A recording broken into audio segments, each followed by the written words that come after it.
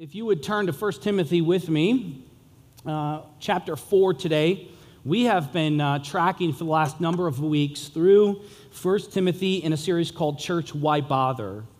And it's been really fun.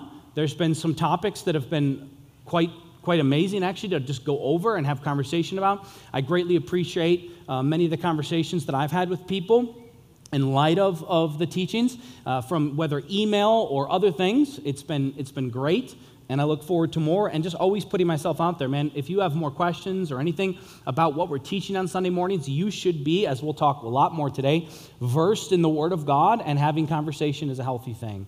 And today we're going to go a little bit further in 1 Timothy, starting in chapter 4, verses 1 through 16, really looking at Paul's writing in charging Timothy to stay firm in the faith and to not depart from the faith, and teach the church the same.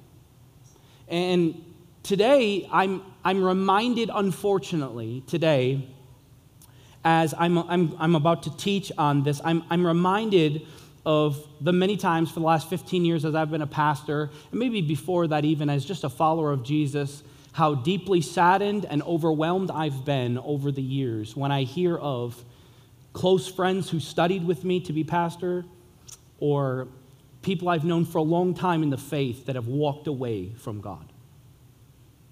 It's something that burdens me, it overwhelms me, of seeing those who once called Jesus Lord that have walked away, that departed from the faith. Knowing that God still loves and cares for them and longs for them, and really the prodigal son is an amazing story where God is standing with open arms every morning, looking on the horizon, waiting for them to run back home.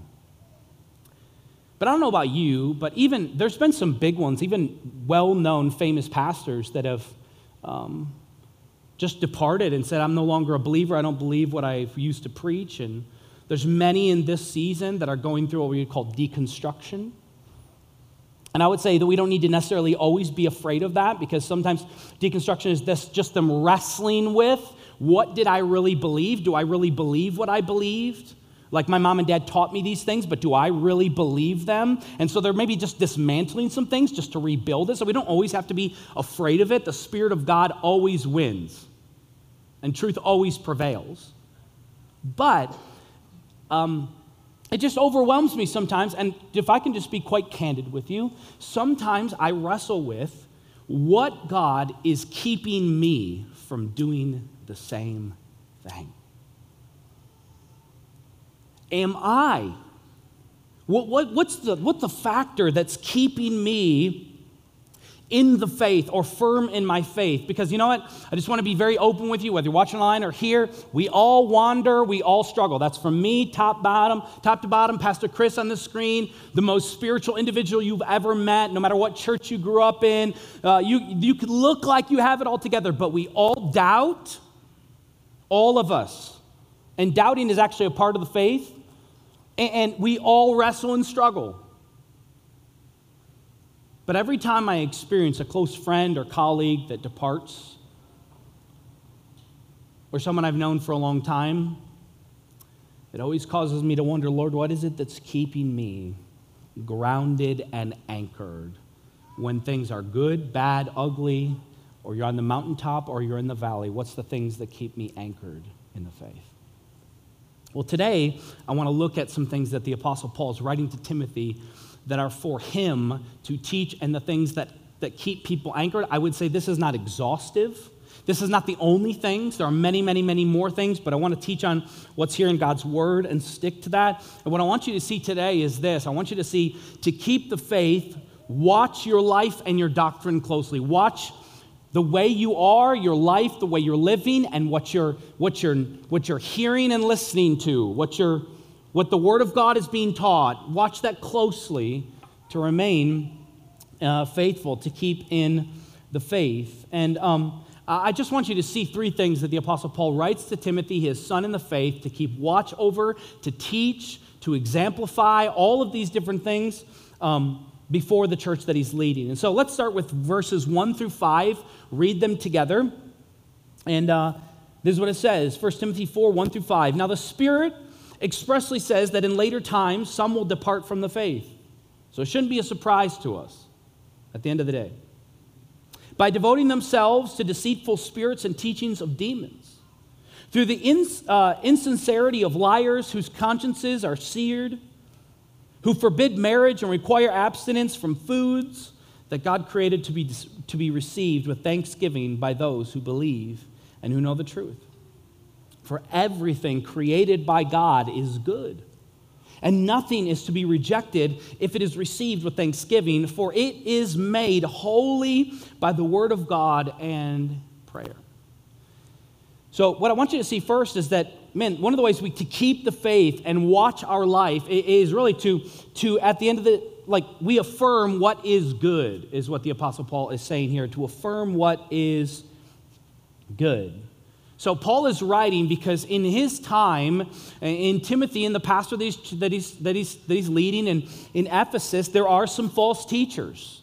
Now I'd say it's the same with us today. I'll say it again later. Man, you just really got to be careful what you're watching on YouTube, what books you pick up from the Christian bookstore.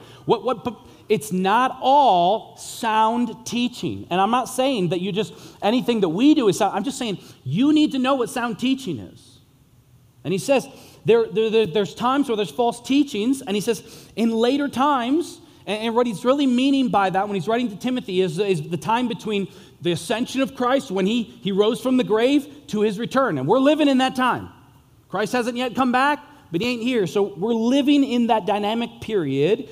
And he wants Timothy to not be caught off guard of the reality that this is going to happen. Some are going to depart. Some are going to walk away. And he says that the departure is going to happen, and it originates from false teaching. And that's why I say to you, we must ground ourselves in the Word of God. We must be careful what we're bringing in, as we'll talk about more, because at the end, when you think about it, false teaching is what he's saying, the baseline of why people fall away. I'll just be honest with you. Those that I've tracked with and walked with that are really struggling and have walked away, they've caught themselves in teaching that is not sound, that is not right. And it says here, demonic teaching. Now again, I'll come back to this. It's not as though they're sitting before worshiping the devil. That's not what he's saying, but it just originates, we'll get there in a moment, from false teaching that gets caught up and you get overwhelmed by it. And it comes from the spiritual realm, he says, and it's to deceive believers and for us to embrace the lies of the devil. And he says that it's those who have consciences that are seared against God, that they are so walked away from the Lord that they're not in tune with the Spirit of God, and their consciences are seared, and they're doing the opposite. And really, this is the nature of all false teaching, is to distort the Word of God. Do you realize that? That distorting God's word is really at the baseline of all false teaching, and these false teachers are declaring that marriage is not good and certain foods are to be forbidden. And really, I think the Apostle Paul is going all the way back to Genesis 1, as he has throughout the letter, and he's calling on and remembering. If you remember what God did when he taught or when he created, what did God say after every day when he created? This is good. When he creates like Adam, and then Adam is alone, and he's like naming animals, and he can't find a partner, and he finds Eve, or God creates Eve, and the first marriage ceremony, he walks Eve down the aisle, and Adam's there, and he's like, this at last is bone of my bone and flesh of my flesh. Man, what does he say at the end of that? It is very good. That's where all women should be saying amen. Like, yeah, first time God said it was very good is when woman was created. Right? It was because man was not good to be alone, and it was very good. So he's playing on that all the way in the background, is that marriage was created by God, and all things that God created, it was affirmed in Genesis, they were good. Right? And so Paul is saying that God has made and given us the potential for all things to be good. Therefore, it should be received with thanksgiving and not to be avoided. There's a potential here. We'll get back to this. How we pursue God or godliness of his creation is following his word and pursuing him in prayer. Where we find, like, how do you know what to affirm, what is good, and to reject what is bad? from God's word that has been spoken and given to us, and that's how we learn what it looks like for us to affirm or to not affirm. There's a similar discussion in the church of Corinth when the Apostle Paul writes to the church of Corinth. In 1 Corinthians, he writes of this in chapter 10 and verse 31. He says, so whether you eat or drink, and then he's like, hey man, those are great things, and I'm going to cover all the base, or whatever you do all to the glory of God. And he says, man, whatever you're doing, God has given us the opportunity that, man, whatever he has made, we can use to glorify him. And as we are to pursue and receive the good things of God with thankfulness, that's one of the ways that we glorify him in all that we do. And man, one of the ways that we watch over our lives is by affirming what is good. But how in the world are you to affirm what is good if you don't know what is good? And the way in which we affirm what is good is through the Word of God, which we'll see here as he continues to write. He says, really, the origin of all false teaching comes from, its roots are really demonic. Now, I would love to do a series on angels and demons and all of us to have a healthy conversation of what that is. Sometimes I think we go overboard. Like people are like, the devil's against me, I got a flat tire. And we're just a little bit overboard. I'm not saying that's not the devil. I'm just saying it goes lower. And then other places we're just completely out of it. We're like, yeah, right. All that spiritual stuff's just kind of weird, and I don't even know if it's like whatever. So in the middle, there is we wrestle not against flesh and blood, but spiritual forces. And the origination of false teaching, and what the Apostle Paul, again, is going back to Genesis with, is demonic. He says it there, that they've been chasing after the teachings of demons. And you're like I said before, it's not as though they're like set up a shrine and they're like, man, just letting demons come and teach them, whatever that would even look like. I don't know. But he's saying it's demonic. It gets its roots in the beginning from the devil. If you remember the story of creation, right? Satan is there with Eve. And what does Satan do? He doesn't discount God's word. He distorts it. He doesn't say, don't listen to God. He just says, man, I don't think you understand it properly. He comes to Eve with his first question. What does he say? Did God really say? So he's always questioning, is God really restricting you? And then he goes on to challenge God's word by declaring, you will not surely die. Like, remember, God told him, if you eat of the good tree of good and evil, you will surely die. And he's like, but did God really say that? And then secondly, do you really think you'll die? And he wasn't lying. He was just distorting, right? They wouldn't surely die right on the spot, but they would eventually. So now death enters the equation. And they wouldn't surely die right away. They wouldn't be struck dead. But now they're spiritually going to die. And now we have the need of Christ to bring us alive, right? So he wasn't lying, but he was distorting the truth. And I'm telling you right now, this is what happens with the Word of God. There is truth in it, and it's distorted to bring us to the side. And it often finds itself in some pretty far pendulums that Christians wrestle with. You see, teaching today follows the same pattern. It distorts the Word of God. And on one side, it seeks to give people license to do whatever they want to or what they shouldn't. And on the other side, it seeks to give people legalism to tell them to reject what God created as good. And you have this pendulum of license and legalism. See, license is prevalent today in the church and in false teaching today in the church. Man, don't worry too much about your sin. God's not that concerned about it. He loves you. There's grace, and let's just be okay. God will forgive you tomorrow.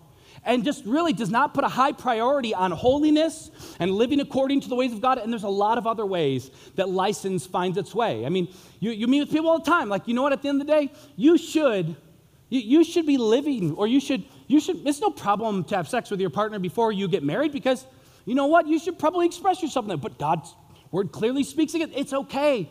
We're not living in Bible times, man. But the Word of God doesn't change.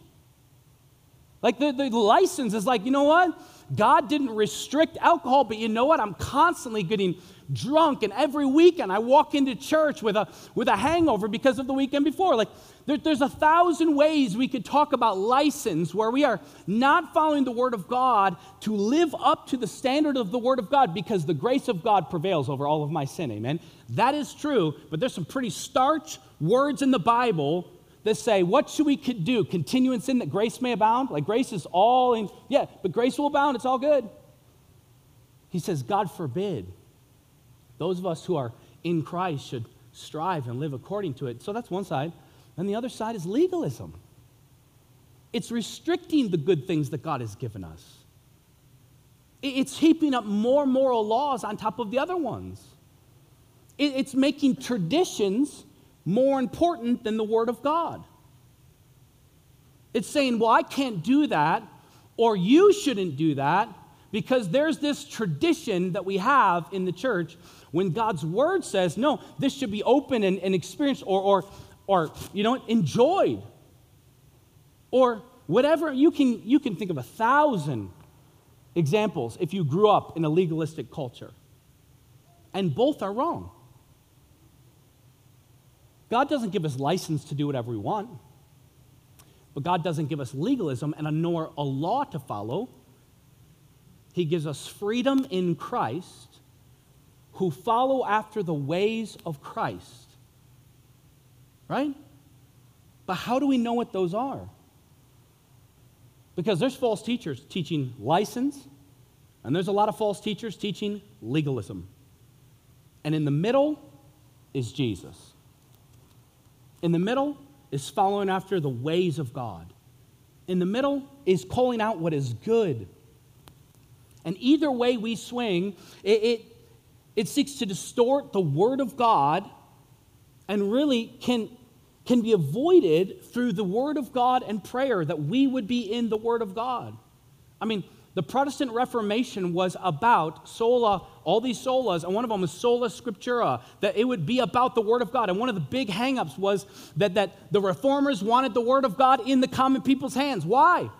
So we would know what God has for us, and we wouldn't just have to wait for others to tell us what the Word of God says. We can, on our own, study and know and call out what is good for us. Man, to remain in the faith, we need to guard our life and our person to continue to grow in the knowledge of the Word of God and engage Him in prayer. We'll go back to this here now in a moment. So, yeah, we need to affirm what is good, right? That God has given us good things. We should enjoy them with thanksgiving and walk in freedom of them, but not a license to do whatever we want, but also we train ourselves in godliness. Now, this is a fun one because it has so many rich illustrations for us in day-to-day life. Look with me in verse 6. If you put these things before the brothers, so he's calling them to present these to his church, you will be a good servant of Christ Jesus, being trained in the words of faith and of the good doctrine that you have followed. Have nothing to do with irreverent, silly myths. Rather, train yourself for godliness. For while bodily training is of some value, godliness is of value in every way, as it holds promise for the present life and also for the life to come. Verse 9, the saying is trustworthy and deserving of full acceptance. For to this end we toil and strive, because we have our hope set on the living God, who is the Savior of all people, especially to those who believe. So, the Apostle Paul is saying we should train ourselves in godliness, right? So Paul calls now to put these things before the church, that the people would see them, that they would know them, your congregation, that you're leading. And he says part of the way to guard your life and your doctrine is by teaching the truth of God's word to the church, that we would know the word of God, we would see it, we would experience it, and it will affect the people of God and Timothy. He's saying, man, this is amazing. And he gives them a series of commands. So as a disciple, Timothy is Paul's disciple. He says, man, you should do these things. And the first is, he says, don't be distracted by myths that will only distract you from the teaching and training of God's people. These are silly. Like, don't chase after them. He says, rather, the second part of the command, be trained in godliness. And he uses this analogy of physical training, of working out really, or an athlete. And this isn't normal. This would have been very normative in their culture at the time. I mean, the gymnasium in their day was one of the pillar elements of the Greco-Roman world. And so for them, this would have spoken to them And he says the greater gain comes from being trained in godliness because it not only impacts this world and this life, but it impacts eternity in the new creation. I don't know if you know this today or if you're joining us online, that the only thing that was created to live for eternity is human beings, the soul of individuals. And what we strongly believe is that, man, one day we will be with God for all time, and we will be in the new creation with him. And he's saying, man, bodily training is of good, but what is more important is spiritual training, because it not only impacts this life, because physical training, it impacts this life, but more than that, spiritual training actually impacts the life to come. So a lot of people use this as like, man, I don't need to work on, I don't need to eat anything, and I can do whatever I want. I'll just tell you, that's actually not the interpretation. So it's not an excuse to be addicted to caffeine or addicted to food or not take care of what is literally called the temple of God. And actually, one of the stewardships that we have in this life is our health. 100%. We have a lot of things that we're called to steward, and our health is one of those things, our life, right? But that's not where he's going. He's just saying more important to that is spiritual and godliness and godly training at the end of the day. So Timothy here he's saying, man, this is my analogy. Man, I want you to be successful in ministry and the people to remain faithful. Man, you have to train yourself in the things of God. Now, he just tees up an illustration for you as you read the Word of God. This analogy of physical training could give us an amazing picture of what's required to train for godliness. You might be like, well, what does that mean, Jim? Do I wake up and I do push-ups on my Bible? Like what kind of stuff we talking about here? Like we squatting the King James Version or what? Like, what do you train for godliness? Well, it's pretty amazing the picture that it gives, right? So an athlete, when it trains for physical competition, there's some key elements, right? That they have to actually first exercise. That they actually have to do the things with movements and strengths and agility and all the different stuff that they train for. Tonight we're going to see some of the best athletes in the world just wreck each other as we scream at our televisions, right? And they train. When you look at their training, it's unbelievable to get their bodies into the condition that they need to be in. But there's a second component, something that's taken me a long time to learn. When you could train all you want, physical training, but there's another element, it's called nutrition. That's the one we don't like because, man, it's not that hard to walk on the treadmill, and it's great to like lift weights, but I still like eating pizza every day. Right? I like French fries. Doritos and Mountain Dew, anybody? Can I get an amen? Like, I had to give that up, right? Because there's a second element. It's not just physical training. There's a nutritional aspect to it as well. So there's an input and there's an output that is required in training. It's so similar to what we are called to in godly training, right? Through God's word, we provide our spiritual life with nutritional spiritual necessities through the Word of God and prayer that is internal. It's like nutrition. I have to take it in. And man, I can't tell you enough, what you take in today in your culture will impact the way you live. Man, you want to know, like, just let me look at your Netflix account. Let me look at the things that you're watching, the things you're reading, the things you're listening to, and I'm telling you, it will impact the way you live, the way you feel, your anxiety level, and all of the above. What we bring in is utmost of importance. But then there's also an output, right? As we seek to practice through spiritual disciplines. Right? There's a ton of different ways through fasting and meditating on Scripture and silence and solitude and simplicity and confession and generosity and all the things that God calls us to walk in like exercise. And then there's the other thing of taking in the Word of God and prayer that it might impact our lives.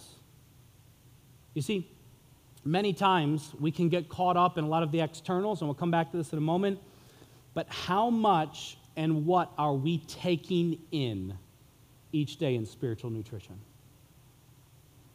I mean, I'm jumping way ahead of myself, but if this is your spiritual nutrition, you will be an anorexic Christian. You will be depleted of the nutrition to walk in godliness in the world we live in if this is what you're depending on, my subpar preaching.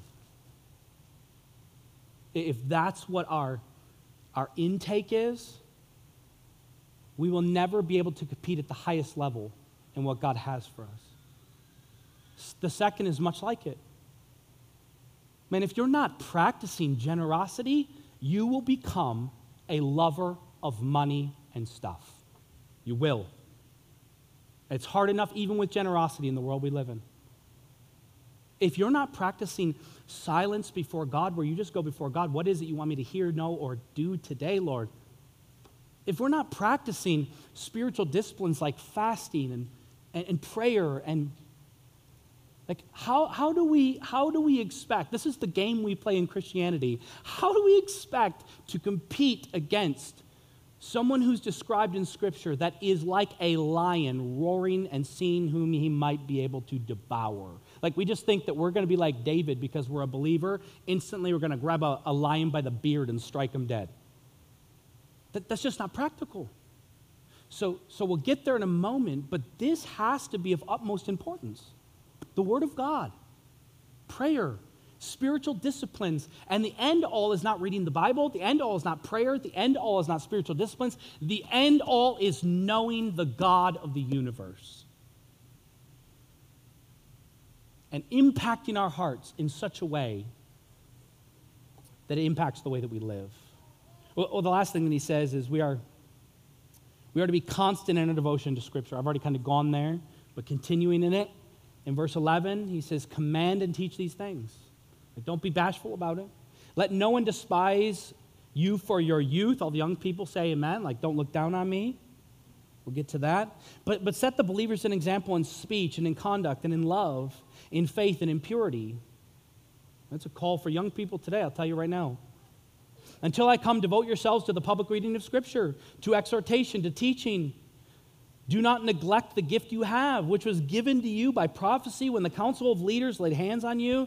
Practice these things. Immerse yourself in them so that all may see your progress. Keep a close watch on yourself and on the teaching. Persist in this, for by doing so you will save both yourself and your hearers. It's a pretty strong command, right? There's a ton there. So Paul commands Timothy to teach these things, to really bring them before his congregation continually. And he knows that in doing so, you're dealing with false teachers, and the false teachers may be older. And leading a congregation, I know from first experience being a younger individual, I crossed that line this last week. I'm no longer younger. I was 40 on Friday. I am now older, okay? So you can't look down on my youth because I'm old now, so it's fine. But I know what it's like, as I've been doing this for a long time, to try and lead as a young man with many different age demographics. And so he's saying, man, I know this is going to be challenging. There's going to be older congregants, maybe who have been older in the faith. And he's saying, man, don't let them look down on you. But hey, I'll just tell you, most people believe that Timothy was around 30 years old. So it's not like he was like 15 trying to lead a congregation. It's like 30. And he says, man, don't let them look down, but be an example. So, man, if you're a young person here today, yeah, man, let's push forward the kingdom of God and lead as young people in the church. Don't just say it. He says, be an example. Man, there's a lot of words used there as being an example. Be an example in all that you do, right? In your speech, in your conduct, in your love, in your faith, in your purity. So, like, man, young people today, I'm looking forward to the next generation rising up and leading the church. I'm hoping that I don't have to do it forever. I'm hoping the next generation, my kids and others, push forward the kingdom of God. But it's not just saying it, it's leading it. It's walking in it. So this is for you today, young people. It's for us, old people as well. Right? He says, man, this is good. And he's like, don't let them look down on you. And he says to make Scripture the central part of the church. I hope you know, when you gather in this place, our job is to put the Scripture at the central element of this church. In everything we do, whether it's singing, we want to sing Scripture. If it's praying, we want to pray Scripture. It should be grounded in the Word of God. So I Woodside Bible Church in the center of our name. And he's saying, man, through your life and through your teaching You will be visibly distinct from other teachers, these false teachers, if you ground yourself in the Word of God. You are constant in your devotion to Scripture, as we said. And he's reminding Timothy of the centrality of God's Word and remaining consistent and devotion to it in his ministry. And he wants it to be preeminent. Scripture is to be preeminent. When you leave this place, I don't want you to think this is Jim's idea. I want you to think Jim spoke what God's Word said. When you leave here, I don't want you to think like, man, this church has some great views on what's happening in culture. I want you to think the church has tried us to point us to the Word of God and how to discern how to live in the culture. That's it. Centrality of everything in here is Christ is preeminent and the Word of God is central, right? I read this awesome story. I just want to read it for you because I think it's a word for us today, for a lot of us in this room, myself included. There's a story, it says this: a story is told of a devout father whose son was studying for ministry, and the son decided to go to Europe for an advanced degree, and the father was worried that his simple faith would be spoiled by a sophisticated, unbelieving professor. He said, "Don't let them take Jonah away from you," he admonished, figuring the swallowed by a great fish story might be the first part of the Bible to go. And so he's worried. Like, man, if you go to some place and some liberal professor wants to tell you that the story of Jonah is not in the Bible and you're going to abandon your faith, right? 2 years later, when the son returned, the father asked, "Do you still have Jonah in your Bible?" The son laughed. "Jonah? That story isn't in your Bible." The father replied, "It certainly is. What do you mean?" Again, the son laughed and insisted, "It's not in your Bible. Go ahead and show it to me." The old man fumbled through his Bible looking for the book of Jonah, but he didn't find it. At last, he checked the table of contents for the proper page, and when he turned there, he discovered the 3 pages comprising of Jonah had been carefully cut from his Bible. His son said, "I did it before I went. What's the difference? Whether I lose the book of Jonah through studying under non-believers or you lose it through neglect." And that is a point for us today. While the father was so worried that the son would lose the story of Jonah from his Bible from false teaching, he says to his dad, "I cut it out 2 years ago. You didn't even know it was gone because you've been neglecting the word." And he was making a point, not that his dad necessarily neglected the Word of God. Maybe he read every other book. I don't know. But the point is for us, man, we don't just need to be afraid of false teaching. We need to be afraid of neglect. Apathy runs rampant in the church today. I'm apathetic towards the things of God. I'm here, I'm okay. There's a lack of devotion. And it can be just as deadly as any liberal theology you see there today. I've seen a lot of people in this church over the last number of years really rise up and be like, man, we shouldn't do this and don't do that. And you know what? We need to make sure, as much as we are worried about false teaching and mission drift in the church, we need to be worried about false teaching or mission drift in our own spirit by lack of digging into the Word of God, knowing the Word of God, and allowing it to change our heart and our minds. Because we can all stand up for like, man, we need to make sure we're following the Word of God, but if we're not personally following the Word of God, can I just ask you, what's the difference? We can know the truth, or we can shout from the rooftop that the truth needs to move forward and needs to be held to, but if the truth is not penetrating our heart and soul, what is the point? Right? And so the Apostle Paul, that is his point. Be devoted to the Scriptures, to experience transformation and love and goodness. So as we finish, I just want to ask you a couple questions. Like, what does that look like for you? Are you committed and devoted to the Word of God? Not me. Like I said, if this is all you depend on, you will be a malnutritioned Christian. Several years ago, Lifeway Research did a study on the spiritual practices and helped lead to the greatest spiritual maturity, like what practices led to the most maturity. What they found was, according to their research, the input goal of reading the Bible on a regular basis was one of the greatest predictors to maturity across all output goals. To put it this way, reading your Bible positively affects your ability to consistently obey God, deny self, serve God and others, share Christ, exercise your faith, seek God, build relationships, and be unashamed about your faith to the world. It's the one factor. So I just be really open and practical. I say it all the time, like, what does it look like for you? And how committed are you devoting yourself? That's a pretty strong word, devoting oneself to the Word of God. Like, do you have time to set aside? We have time to set aside for a lot of other things. I'll just be honest with you. Something that's really helped me this year in January, I've done it.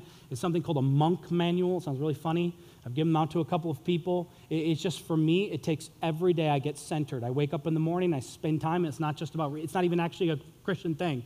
It's just that I'm spending time in the morning, devoting myself to that day, devoting myself to the Lord. Lord, what are you putting on my heart for me to do today? Then at the end of the day, you're coming back and say, how did it go? What am I thankful for? Where did you move? And it's been one of the richest Januaries I've had because I'm devoting myself to make sure I'm going before the Lord daily. And I mess up and I miss 3 days in a row, man. Okay, God's grace is there and that's amazing. I'm just asking the question, what do you have in place to devote yourself to the Word of God to stand firm in the faith? That's my only question. And then he says that we should be corporately devoting ourselves to the Word of God. This is important. I don't want you to hear me to say, like, this isn't important because if you only do this, you'll be malnourished. Can I tell you that this is vitally important? He says, like commit yourselves to the public reading of Scriptures. Like, this is important. God uses us in miraculous and amazing ways most of the time when Pastor Alex is preaching, but that's fine. But they're both important.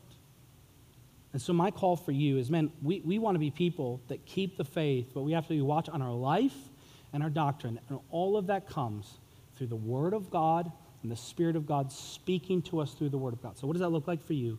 Like I said a couple weeks ago, man, if you don't have a family plan, a couple people emailed me, and I'm in the process of getting together with them. Like, if you don't have a family plan of how, men, you're leading your family spiritually or just in life, man, reach out to me. I'd love to connect with you on that. And if you don't have a plan of, that seems really audacious to you, to read the Bible daily, just weekly, whatever it looks like for you, man, I open myself and our staff to you that you might be able to see what it looks like to go before the Lord, be grounded in the faith, so that when the craziness of life comes, you have an anchor that holds firm in the Word of God and Christ Himself. Let's pray together. God, thanks for a time we can just go before you and celebrate, even what we're about to sing, God, that your word remains. It's been thousands of years, and your word still remains today. And it's profitable. It's good. It's alive, as it says in the Word of God. You, Jesus, are the Word of God, and you speak to us, as John 1 says. The Word became flesh and dwelt among us, and you give us the living Word. So God, would you even speak to us now as we sing and close out our service? We ask that you would be glorified above all else. In Jesus' name, amen.